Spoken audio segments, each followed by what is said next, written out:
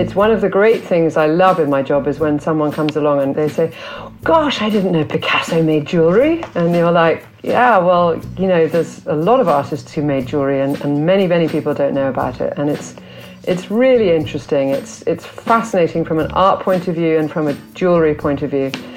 And it's also, you know, I just feel like not enough people know about this. Jewelry is just another form of expression for an artist. It's the effect it has on people, and I can't believe that artists, when they do artist jewelry, they do not think about the effect they will have on people. Welcome to If Jewels Could Talk. I'm Carol Walton, the voice of jewelry, an author, broadcaster, and the woman who initiated the role of jewelry editor at magazines like Tatler and British Vogue.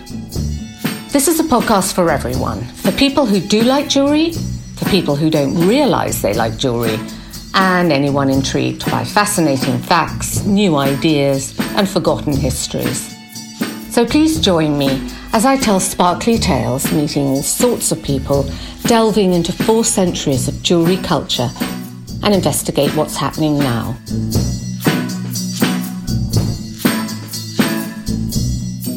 Artists and sculptors have often explored different mediums endowed with new expressive potential, and arguably the most intimate form of this work is a small piece of jewellery. In 1961, the French writer Evelyne Schlumberger wrote, "We talk about jewels, we talk about them, but Picasso refuses to talk about them. He has locked up his jewellery work behind the thick walls of his chateau in Vauvenargues and locked himself in a silence laden with mystery." It's a little known but essential part of Picasso's work. And today, we're going to talk about wearable miniature artworks, and in particular, those being exhibited in the exhibition Picasso and Artist's Jewelry at the Museo Picasso in Barcelona, Spain. I'm delighted that we're joined by the curator of this exhibition, Manon Le Caplin, and the London-based gallery owner, Louisa Guinness, author of Art as Jewelry, Calder to Kapoor. Manon, thank you so much for joining us today to tell us about the exhibition Picasso and Artist's Jewelry.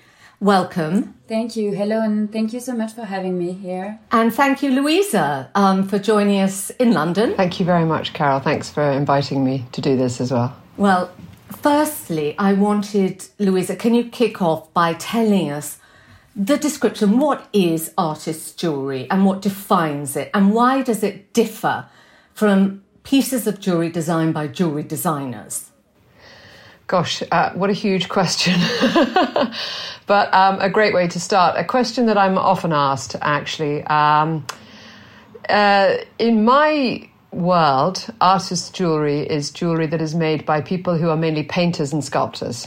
Their number one profession is not to be a jeweller.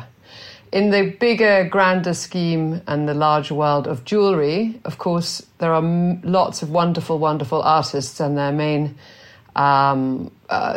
vocation is to make jewellery, and so they're artists in their own right. But for the purposes, I think, of what we're here for, we're talking about people who are mainly painters and sculptors, and their main thing is not really jewellery.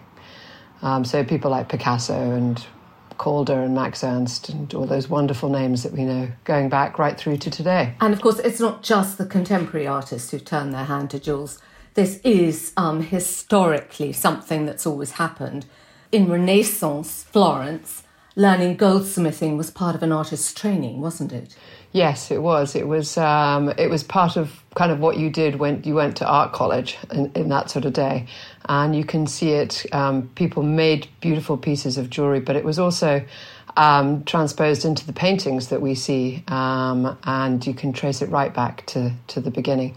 But it's only more recently, I think, in the last 150 years that the artists have started to take it more, but more sort of seriously, and really dig into it and try to produce things as an extension of their work. And so it's sort of seen as another way of expressing themselves, not just through their paintings and other traditional methods. So they have the same parameters, really, as a jewellery designer, in that it's something small and portable and created around the body to be worn on the body. Yeah, I think they do, but there's a very, very big difference from the traditional jewellery designers. And number one is, I think a jewellery designer starts with the sort of premise that they either have a gemstone or they want to create something that kind of people really love to wear that makes them feel more beautiful and makes them feel better. And an artist may not have either of those things. They may start with a concept. And to be honest, quite often I think they're not particularly interested in how it really looks and how it makes someone feel, or not in such a way as a traditional jewellery designer will be. And the second thing is usually sort of production. A traditional jewellery maker they'll be kind of slightly dictated by production costs and production constraints and whether they're going to make one piece or two pieces or what have you. An artist doesn't take any of that into consideration at all, and believe me, I know.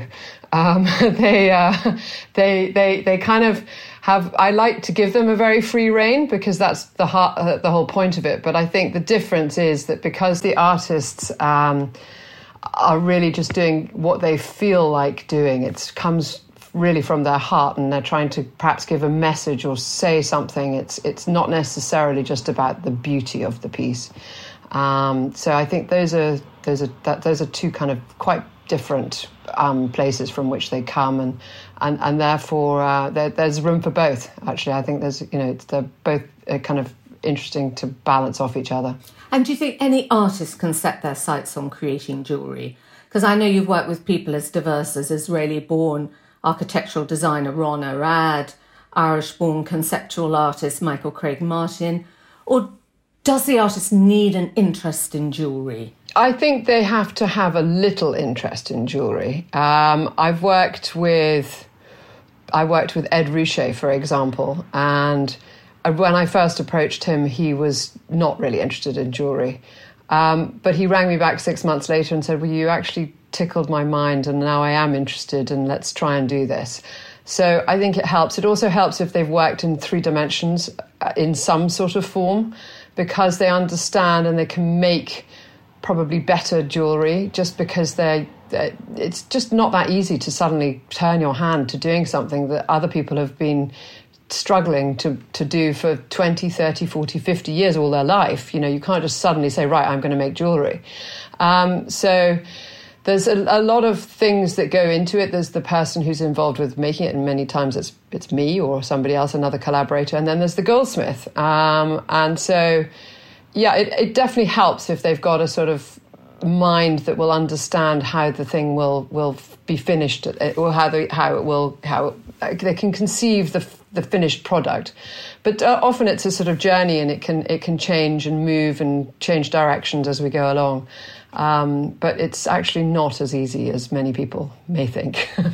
So, Manon, you've curated this exhibition of Picasso and other artists' jewels. How many pieces do you have in the exhibition? Yes, I created this exhibition but with Emmanuel Guigon, who is the director of the museum. Mm-hmm. And we have 86 Picasso's jewels in this exhibition. 86. So was that difficult to find them? Was it difficult to get people to lend them for the exhibition? Yes, actually it was difficult to find them and to have them too, because these are personal pieces, these are intimate pieces, and they're not in public collections for the most part, and they're in private hands, and therefore it's a bit difficult to manage to have them sometime. And actually the COVID that made the task a little bit more difficult. A bit more difficult and complicated. Yeah. But when you were curating these and amassing, as well as Picasso's, lots of other artists' jewellers' work,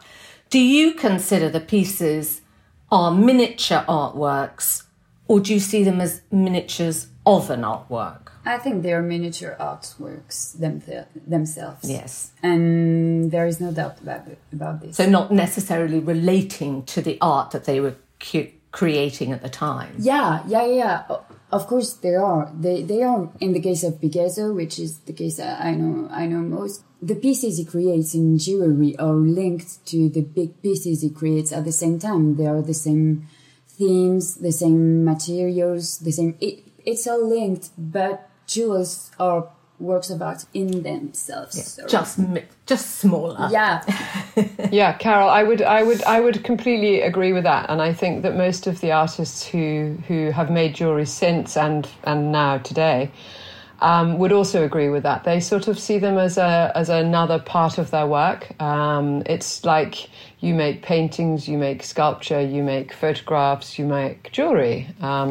And some are extremely good at it. And I would also agree completely with what Manon says, is that the good ones are the ones that linked to their work and what they're doing. I think if they sort of just suddenly take something randomly out of the blue and say, oh, I want to make this piece of jewelry, well, anyone can do that. That's not really what it's about. Yeah, it's just, jewelry is just another form of expression for an artist. And it's just another art form of expression. There is also this thing that Niki de Saint-Phalle said. She said that, and I have to take back my notes, she said that jewels were like porte-bonheur, talismans that protected her, and that she liked the effect they had on her and on the other person and on the other people. And I think this is a really good way to describe an artist's jewel. It affects the person wearing and the person viewing the jewel. Yeah, it's the effect it has on people. And I can't believe that artists, when they do artist jewelry, they do not think about the effect they will have on people. So can you tell me one of the jewels that really relates to one of Picasso's quite well-known artworks that you have in the exhibition? Well, the first ones I'm thinking about are the Madura editions, the editions made by the Suzanne and Georges Ramier, who had the pottery studio in Valoris in the south of France. And for example, the drawings, the themes of these jewels were phones and birds and oh my God, how do you say that in English? The bulls. Yeah, bulls. Yeah, taureau. Yeah, bulls. These are really the same themes that Picasso is exploring in his paintings at the time. And for example, another jewel is the large necklace, the old necklace he made with Françoise Gillot. There is an owl on this necklace, and in the same period is doing sculptures of owls in bronze. So actually, you said, Carol, you were going to talk about, what's your favourite piece. That is my favourite piece from the exhibition. I think it's a really gorgeous piece. It's made from bone and some stone that he's just picked up, and he's just drawn a few simple lines and made it into an owl. And he was as Manon says, he was very much doing owls at that time, wasn't he? It's also my favourite piece. Is actually. it? Oh my word! You both have the same. It's also my favourite piece. It was made with 4 hands because it was made by François Gillot and by Pablo Picasso at the time, and I think it's just a beautiful collective artwork. And it's also in that absolutely fabulous photograph, which is one of my favourite photographs, by Robert Capa, with the picture of them walking on the beach with the umbrella. Oh, yes. And she's wearing it in that. And so you have quite a lot of the drawings and portraits that go along to show some of these pieces, don't you, that he created, or they're worn on people? Yeah, most part of the drawings and the engravings are not with jewels made, but with other jewels. But yeah, he represents them all the time. It's just like, it's a continuous line in his artwork. There are jewels at the beginning of his life, at the middle of his life, at the end of his life. There are jewels. Do you know, did he ever buy jewellery? Do you know that, or did he just only make it? No, actually, at the beginning he bought jewelry. For example, he bought earrings, large gold ring earrings for Fernand Olivier at the beginning of the 20th century. And then he bought jewels for Olga Kotlova, his first wife. Actually, there are even jewels he bought and then he modified. As for the jewels he offered to Dora Maar in the 30s, there are jewels he bought in the Marché des Puces in some markets. And it just engraved something in it or drew something in it, and it were jewels that he bought in the first place. He was always sort of modifying. It was a bit like the stones and the pebbles that he used to spend hours collecting on the beach, and I think it became a sort of family tradition, didn't it? And because of his incredible draftsmanship, he could literally just use one line of a pen or a sharp object to engrave it and make something absolutely just totally Picasso and him. And that was nice to see in the exhibition. And then also some of the terracotta things they were which I think he made later on. And again, he engraved and just carved out shapes and drawings and lines, didn't he? Yeah. I like the way in the catalogue you refer to that, the way he kind of marked pebbles, as you talk about the border being permeable with only a single step between the found object and an engraved jewel. And I think that summed it up very well, that it's something very simple, but it is that step that takes it from a found object into a piece of jewellery. And that you said he often threw those back into the sea, and he imagined who would find them in the future, and what a conundrum that would make for archaeologists who found them. Yeah. Actually, I did not think he really put them back in the sea. It was just some kind of dream, of some kind of thought of him. And I think it was linked to his humor, to how he liked to just make fun of people around him, and he compared this to headache to archaeologists if they were to be found in the sea. What would they think they were? Yeah. But actually, I've interviewed Paloma Picasso quite a few times in my role at Vogue, and he certainly left a legacy for her. And she talks about walking on the beach, collecting pebbles, and she still does that. And in my latest book, The New Stone Age, I quote her saying, "On holiday, I'll swim to shore from a sailboat and collect pebbles, and I have to carry them back in my swimsuit. I weigh much more on the way back." So she describes this swimming with this weighted down with all these pebbles because it's what she does and what she learnt doing with her father on the beach in the south of France. And of course, so many of the jewels really were made for people he loved, weren't they? They were for acquaintances, for friends, for family. Yeah, most of them were for people around him. For example, when he was on the beach, catching and just picking up these pebbles, these bones, these I don't know what, everything he could find. It was meant to be given to people around him, to Nouche-et-Loire, which happened to pass the summers with him in the south of France, with Lee Miller, the photographer, with everyone around him, with his children. So they were very much tokens of devotion and admiration.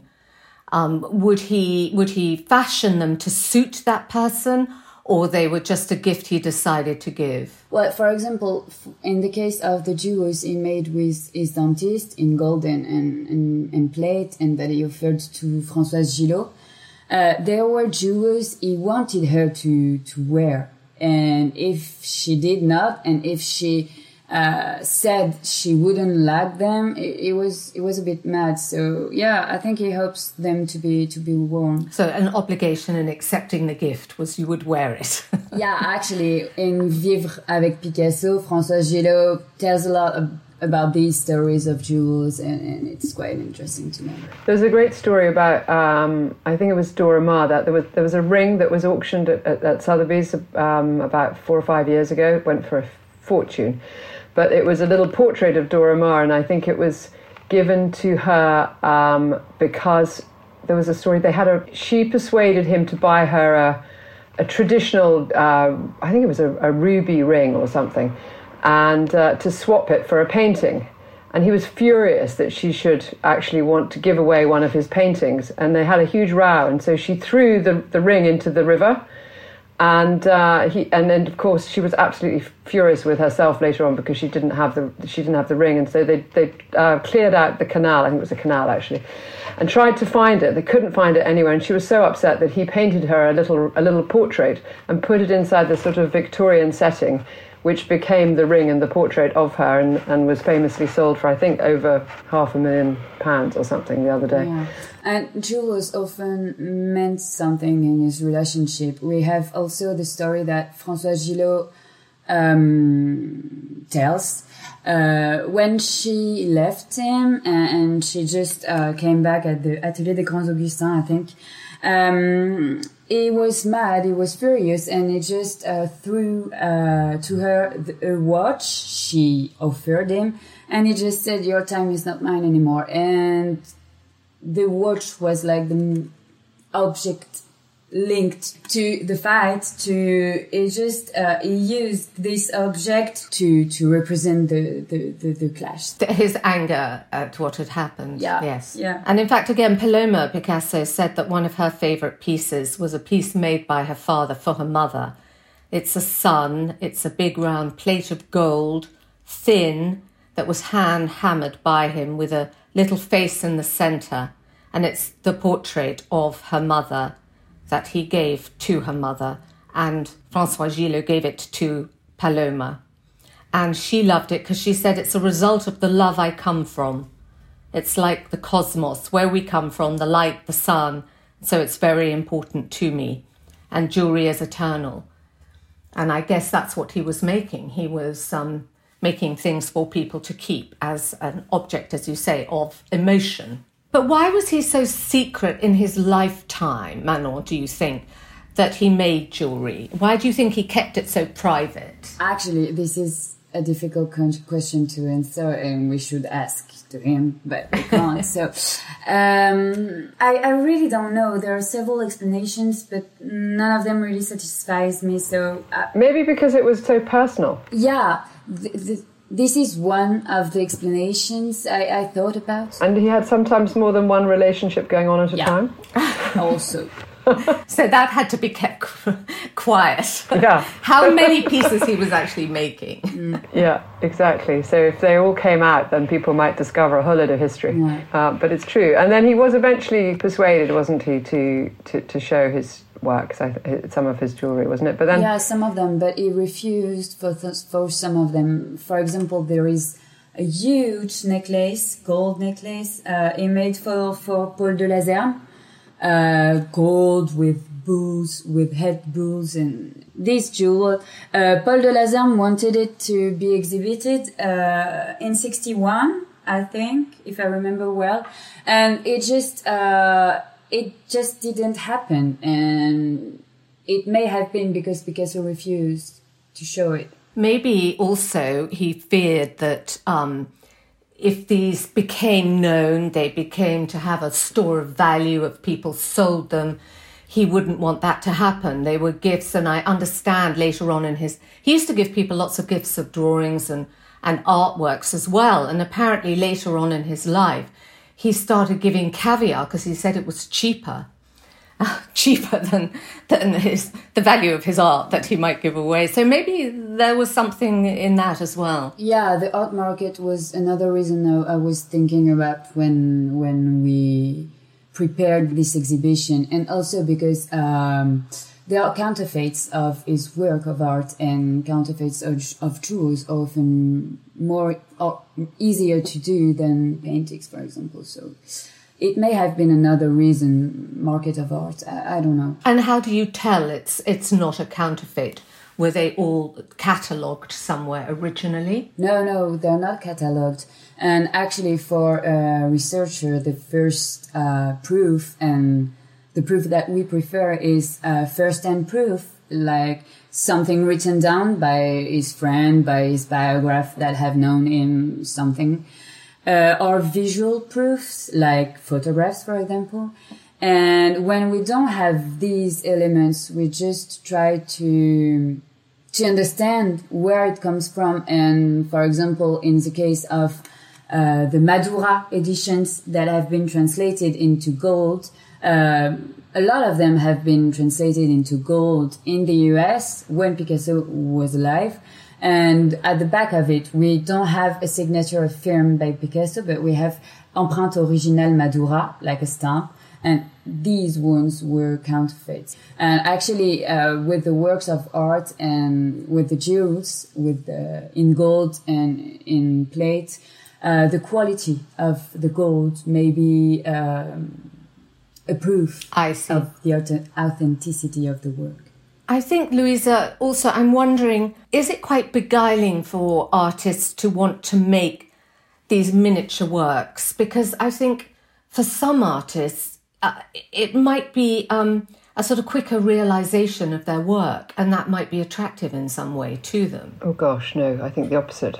Do you think so? Yeah, because it's so much more complicated to make jewellery. It's in a different material than they're used to. And if it's Picasso and he's used to making, something on a canvas, then he knows how to do that. But to suddenly have to produce things in a precious metal or even a non-precious metal or in a form that you're not used to, that's quite a lot more difficult. But it depends on what you're saying, because, if you're picking up a stone off the beach and then just fashioning some lines and making something amazing out of it, then that's one thing. But if you're actually making a complicated piece of jewellery, which is sort of, well thought out in advance, and you've got drawings and you know where you want to end up, then that's another very different thing. And as we all know, making jewellery is quite difficult and quite time-consuming and quite expensive as well. I remember talking to Frank Gehry at the time that he made some pieces of jewellery, and for him that was something very attractive, because obviously his projects as an architect could take 8 to 10 years to realise, and he was very attracted by making small objects. Oh yeah, well that I can totally see that in that scale, but versus I'm not sure that certainly most of the pieces of most of the artists that I work with take longer. But saying that, someone like Calder, who was famous for going to spend the night in somebody's house, and you wake up in the morning and your knives and forks drawer had been transformed into a beautiful silver necklace, because he would go down in the night and sort of hammer out people's initials and make them into a little brooch for you, and that would be done very quickly. And his sculptures would take ages to make, as you say, they're kind of large scale, and they'd have to go through a foundry and what have you. Although some of the smaller ones obviously wouldn't, but the big ones would. So yeah, maybe, but I don't think that would be a reason for artists to make jewelry. I think really the reason why they'd make it is because they want to, and they're intrigued by it, and it's got a message. And lots of people just love the idea of making something you can wear, and you can look at, and you have a little sculpture when you're not wearing it. It sort of still looks beautiful. Well, it's interesting you brought up Calder. For people listening, Alexander Calder, the American sculptor known for his whimsical mobiles and monumental sculptures. And he really upended centuries of notions that sculpture should be static and grounded by making these mobiles. Yeah. And then his jewellery is sort of hammered flat metal spirals out of brass, silver and gold wire. But famously, they were quite uncomfortable to wear.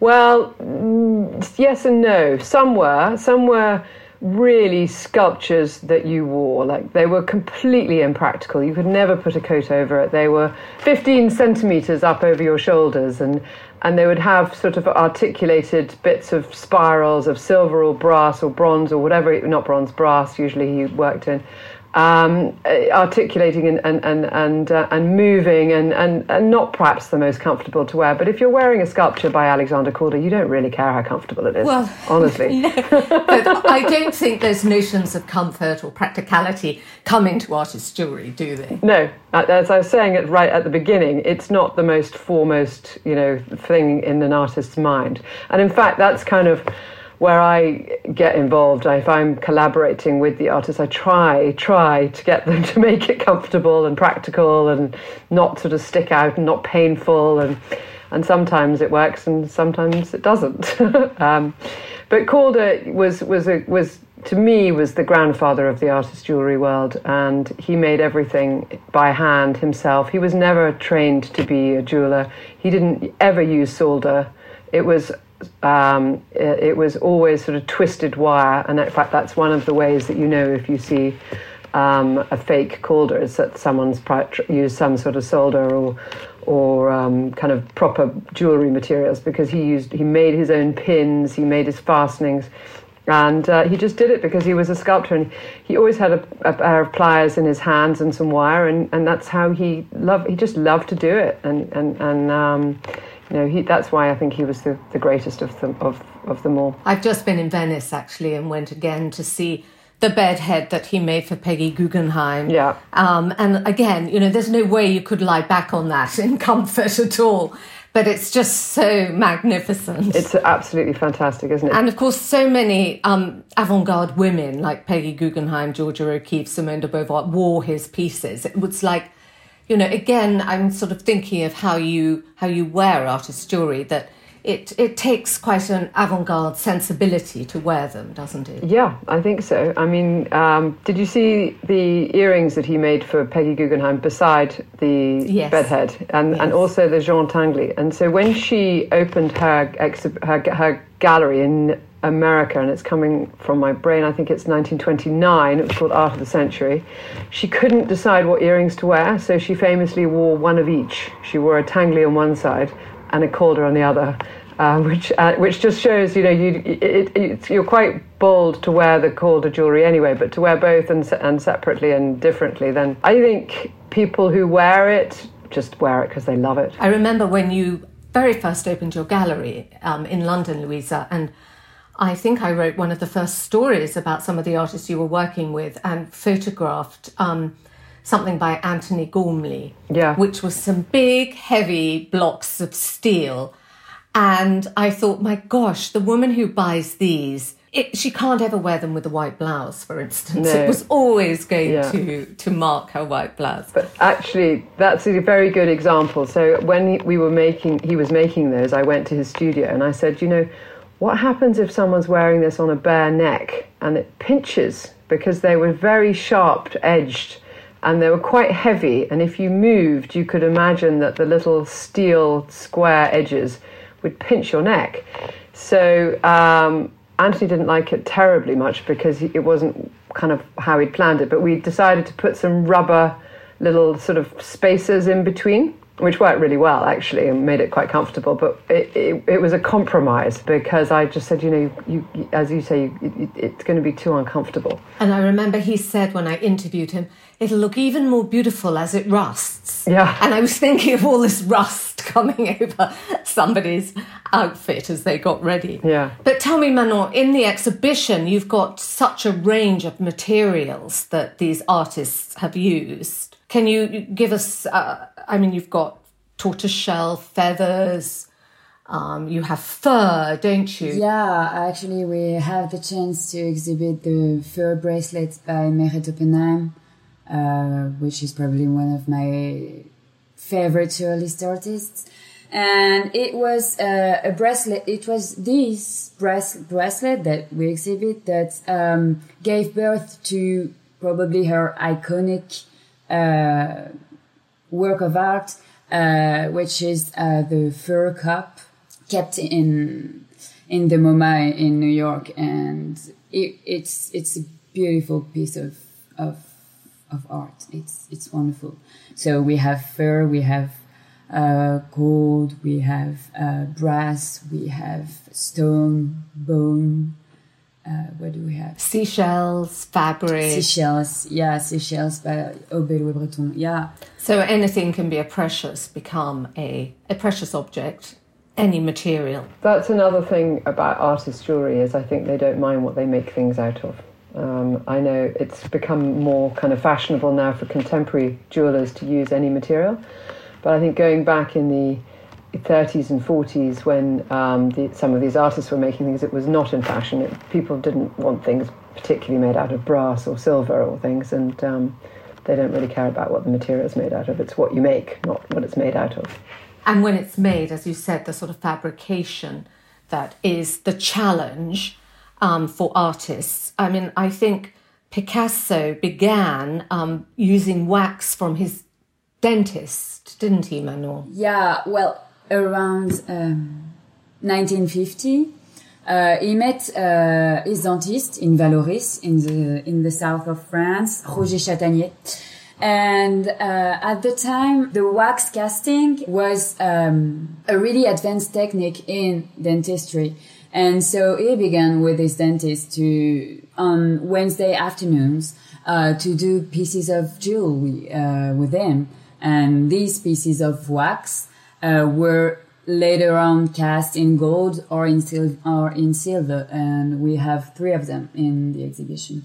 A sun, a satyr, and a dove, like it's a woman dove. And Louisa, when you've been working with any artist, has there been any material that you've had to say, you know what, this is not going to work, we cannot fashion this into a piece of jewellery? I can't think of anything that says the material, but I have had projects that have just not worked. So they've come up with an idea, we've made prototypes, we've almost gone into properly making something and then gone, no, you know what, this just isn't working right. It's not how you want it. It's not working out. It's not going to be a good piece. And so we've just kind of put it on hold. And your prototypes, are those in paper? Paper, yeah. Paper, brass, silver. We often use now because it's actually not that much more expensive. Or drawings. They start off with a drawing, but then once you get into 3 dimensions, you can start to see how things are going to really come out. And sometimes they work and sometimes they don't. And sometimes they just take a bit more work. There is a lot in the exhibition made in precious metals, in gold. Do you think gold held a power for some artists like Max Ernst and Picasso? Well, I think so. But also I think that a lot of them worked with the Hugos, the François Hugo. The silversmith. The silversmith, yes, from Vallauris, who Picasso knew at a certain point in time of his life, and made some plates and trays, and then eventually some medallions were made. But because of Picasso's association with François Hugo, a lot of the other artists were attracted to Hugo, and François Hugo traditionally used this technique called repousser, which is where you you bang, if I may use that word, but you beat, that's the right word, you beat the gold into a recessed area which you've carved out of wood. So he would get the artists to carve the wood, and then he would beat the gold into it. And he used a lot of gold, and he was very good with the gold, and I think it was all 23 carat anyway, gold. And those pieces are huge. I mean, some of the Man Ray, the Poisson, are probably 15 centimeters by 15 centimeters in gold. So the value of the gold nowadays is really quite a lot. To forget about the artist value of it. But I think there's always been an attraction to gold. Gold is always the most beautiful material. It's the most favoured for making jewellery because it's the most malleable, but also at the same time, has longevity. And so it makes sense for lots of reasons as to why people use gold for jewellery, and also as an artist, because it's a good way to express yourself. And the textured surfaces of Max Ernst's pieces are rather beautiful, aren't they? Well, that, you see, is exact translation from his hand. He would have carved out that wood, and then the wood, the metal sheet would have been beaten into it. So it would literally be a sort of direct replica or an inverted replica of what he had made. But the wonderful bracelets and rings in the exhibition, Paul Bury's metallic spheres on squares and cylinders. It's very recognisable, isn't it, their work? And do you think that's the job of an artist jeweller, to impose their stamp on the metal, as it were, so they they have something that's very identifiable as their work? Personally, I think it's what makes it really good jewellery as a piece of artist's jewellery. I'm not sure everyone agrees with that. Manon, do you agree with that? Yeah, that's what I was going to say. I think my favorite pieces of jewelry in the exhibition are the pieces when you just see it and you say, well, that's Nikit Saint-Phal, that's Louise Bourgeois, and you can just see in French we say la patte, just the thing of the artist. I quite like to go around an exhibition and guess who they're all made by. Yeah. If you've been looking at this jewellery as long as I have, you kind of know. But it's quite fun for anyone who hasn't been looking at this jewellery for that long, but knows some of the artists, to go around and guess. And really, I think it's not that difficult, is it? Because the hand or the patte is quite recognisable. And it's like any piece of artwork. If suddenly someone produces something completely different to the rest of their oeuvre, then is it related? Is it linked? Is it? Or maybe they're going a different direction and they're going to carry on and develop that. But maybe it's just a sort of one-off. And I like very much when it's linked to the artwork and to the artist, and it's very recognisable. What made you want to get involved in artist jewellery in the first place, Louisa? Gosh, well, it's a very long story, but to cut it very short, I did an exhibition of artist furniture, and then one Christmas I decided to do one of artist jewellery. I begged, borrowed and stole every piece I could put together, and I realised there was nothing happening in today's market, and so I started commissioning the contemporary artists to make jewellery.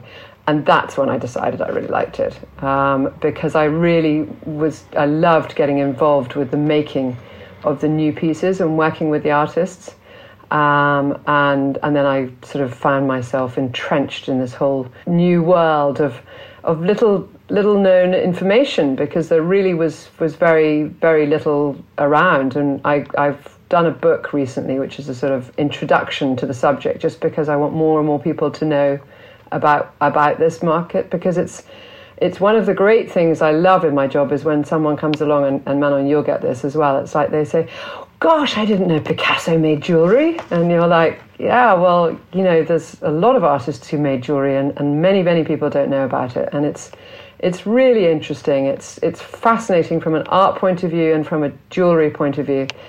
And it's also, I just feel like not enough people know about this. And I find when I go to art fairs and things, and I have people who are true art collectors or jewellery collectors as well, they are sometimes really surprised, and it's just really kind of rewarding to be able to open up this new world to people who don't know about it. Well, it's certainly a way to have something unique.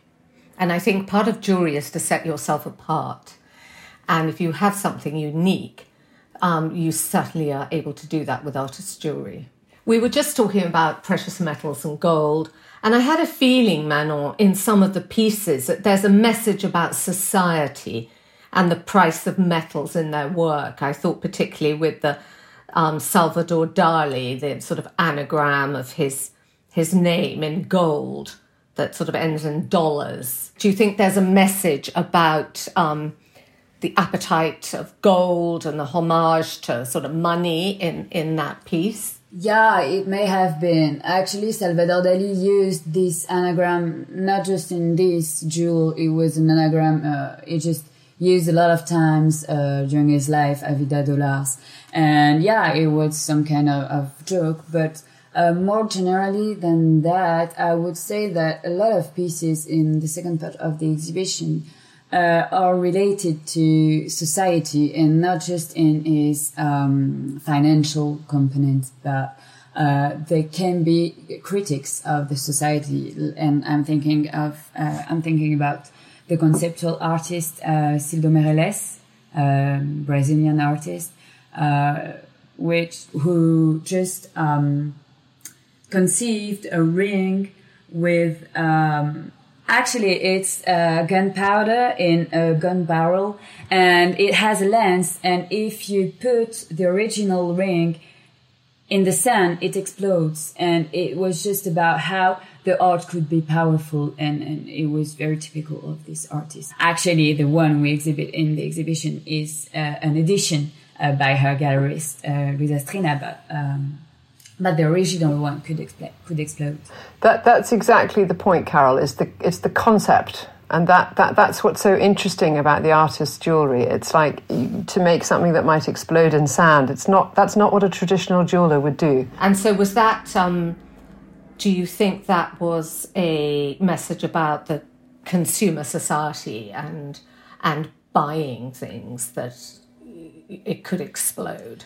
I think it was more about what art can bring to society, which power it can have, and how much it can change things. And Cildo Meireles was a very critical artist with his society and with the politics and with everything. And it was I think it was meant to say that art can have power, and we can use it to say things. I think these are jewels that move me too. It's when the artists are not used to this kind of practice and they just do one or two or just some. And I think it's the case of Janine Anthony, and I think her buttons, she made brooches that are called tender buttons, and they are cast after her nipples, and they're beautiful pieces, and I think it's the only jewel she did.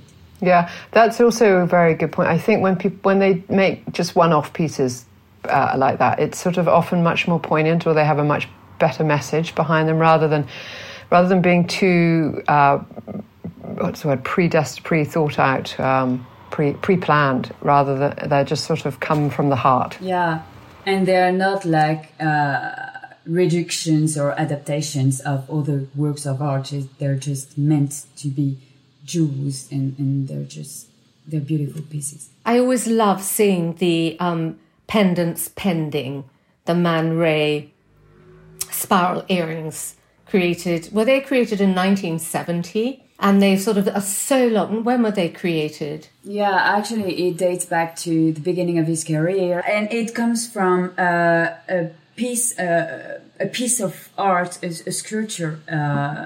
Before being earrings, it was a sculpture and a light. There's actually a photograph in my book of a sort of lamp that he made. Yeah, it was lampshade. It's called lampshade. And they're so long. They're sort of like long curls that could be part of somebody's hair, aren't they? That come and frame the face. There are two versions. There are the long one and a smaller one. But yeah, they're heavy. They're really heavy. The other one I always love seeing is the Robert Indiana Love, the American pop artist, and he drew inspiration from signs and billboards, and he's best known for this series of Love, isn't he, with it in a particular typeface, and the letter forms spell out the world and are sort of slightly juxtaposed. I love seeing that Love ring.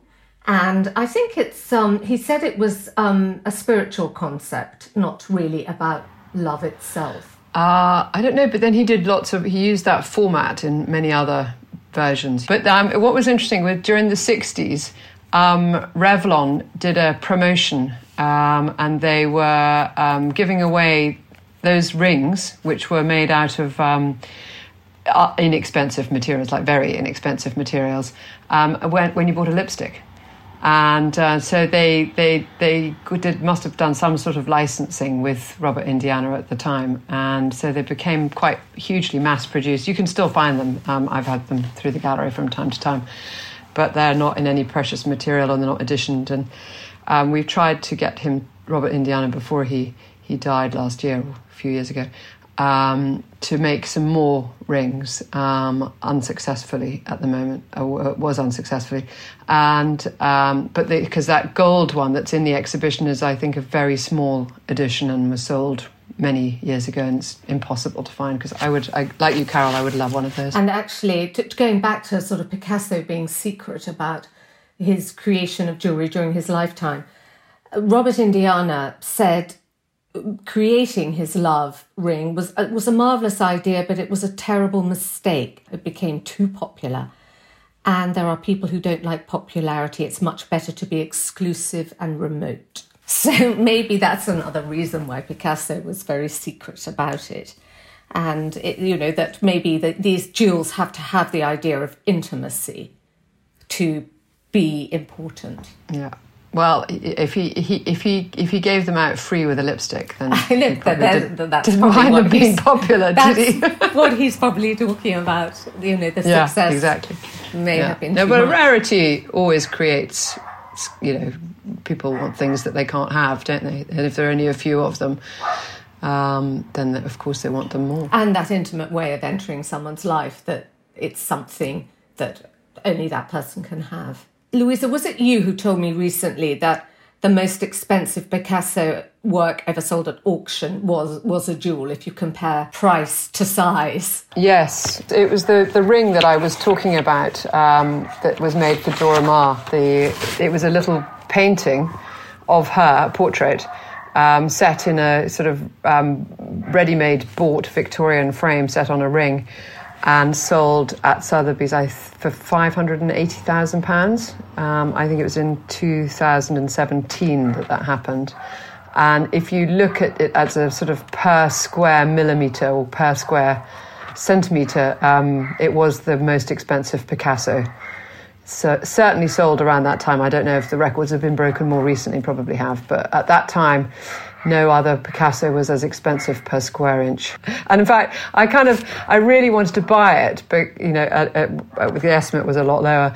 And I was discussing it with my husband, and he said to me, but why don't you just buy a bigger one? If you really want a Picasso, that is the most expensive way you can buy a Picasso. And I said, well, it's a jewel. It's my thing. That's what I want. And he just wouldn't let me even look at it, because he just said it's just far too expensive. But the fact that it's rare and it's unique, he may be wrong. I'm sure he's wrong. Manon, tell me the pieces that you liked. Is there one designer, one artist in the show whose work really appeals to you personally? Actually, I'm a huge fan of Louise Bourgeois. So the spiders it was wonderful to see them for real and to chat with Tjus Boulez, with whom they were made.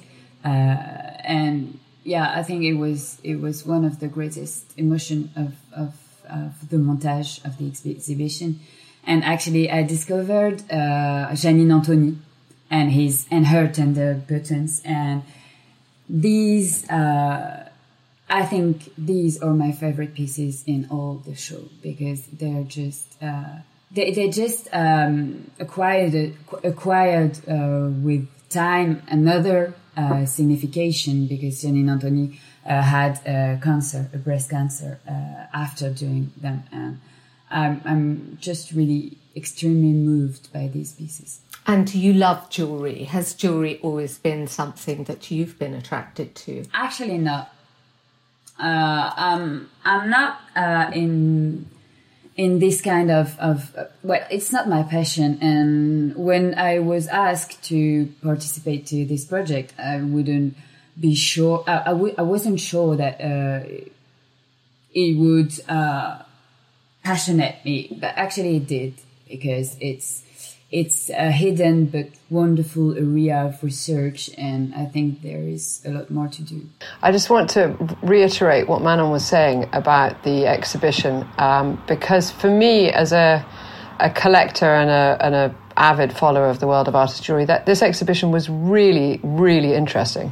It is so hard to find these pieces that, as you were saying, Picasso's hidden away and given to people, and they've been stuck in people's drawers and things. And to see them come out, and then to see more of them in the catalogue, which understandably couldn't get everything into the exhibition, but to see them written about and images in the catalogue was really, really a pleasure and a treasure for me. And so I just think you did a wonderful, amazing job getting all that information together. So I'm glad to hear that it did warm your heart, and you were interested in it once you become it's a little knowledge is a dangerous thing. And anyway, I thought it was really wonderful to see all these things together. It was a pleasure. And now Manon will be dreaming about that Louise Bourgeois spider and how she can get her hands on one in the future. Yeah. Well, I might be able to help you. So, Louise, is there any artist at the moment that you feel should be making jewellery or you would like to encourage to make jewellery? Gosh, well, I'm already doing that, Carol. But who's in the future that you feel have that sensibility that would translate into jewellery very well? I'm working already with quite a lot of artists. Gosh, there's so many that I see all the time and think, gosh, wouldn't they make amazing jewellery? It's difficult to get their attention, and making jewellery takes time. But I have got some things in the works. I've got some new pieces coming with Sue Webster, and she makes amazing things with spiders and spider webs. I tell you who I've often been into their studio, and they're an artist in a different way, is the milliner Philip Tracy, who makes hats. And I've often been in his studio and picked up little pieces, tendrils of fabric or little patterns he's cut out and put them up. And I said, God, these should be earrings. Yeah, he would make amazing jewellery. The problem is you kind of have to stop somewhere. I've been quite strict in trying to only work with artists because, of course, you could go to milliners and you could go to fashion designers and you could go to all sorts of talented, creative studio set designers. There's just hundreds of people who could make fabulous things. Interior designers even, and like you said, you had architects. But I guess I've just tried to keep my stable a bit more closed just because of clarity. I've got Nick Fidian Green making some new pieces, who made the horse's head on at Marble Arch. That's really interesting.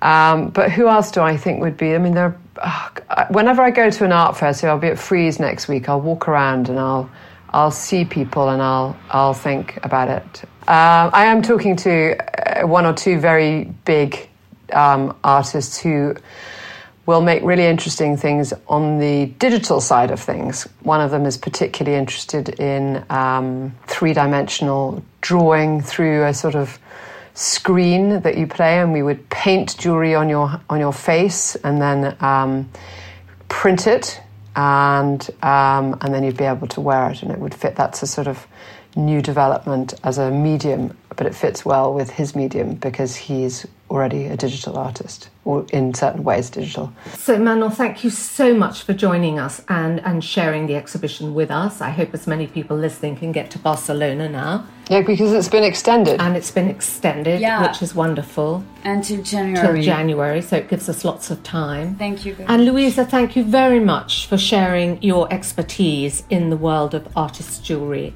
It was fascinating. Thank you very much for giving us the opportunity. And can I just say, please do go to the exhibition because it's not every day you get to see something like that. We will. Thank you very much, Carol.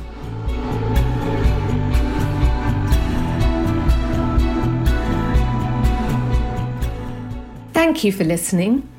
For more information about this and other episodes of If Jewels Could Talk, please go to our website, carolwoolton.com/If Jewels Could Talk. And if you liked it, please share it any way you can. You can find us on Instagram. And please subscribe to the podcast feed on any of the usual platforms where you find your podcasts, where we would love a rating and a comment.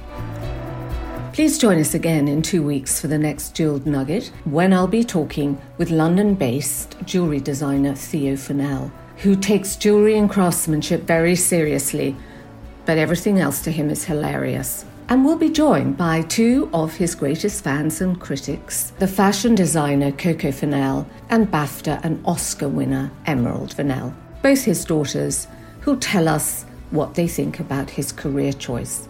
If you watched the Oscars earlier this year, you will have seen Emerald Fennell take to the stage wearing a dazzling pair of Morganite earrings designed by her father to collect the Oscar for Best Original Screenplay for Promising Young Woman.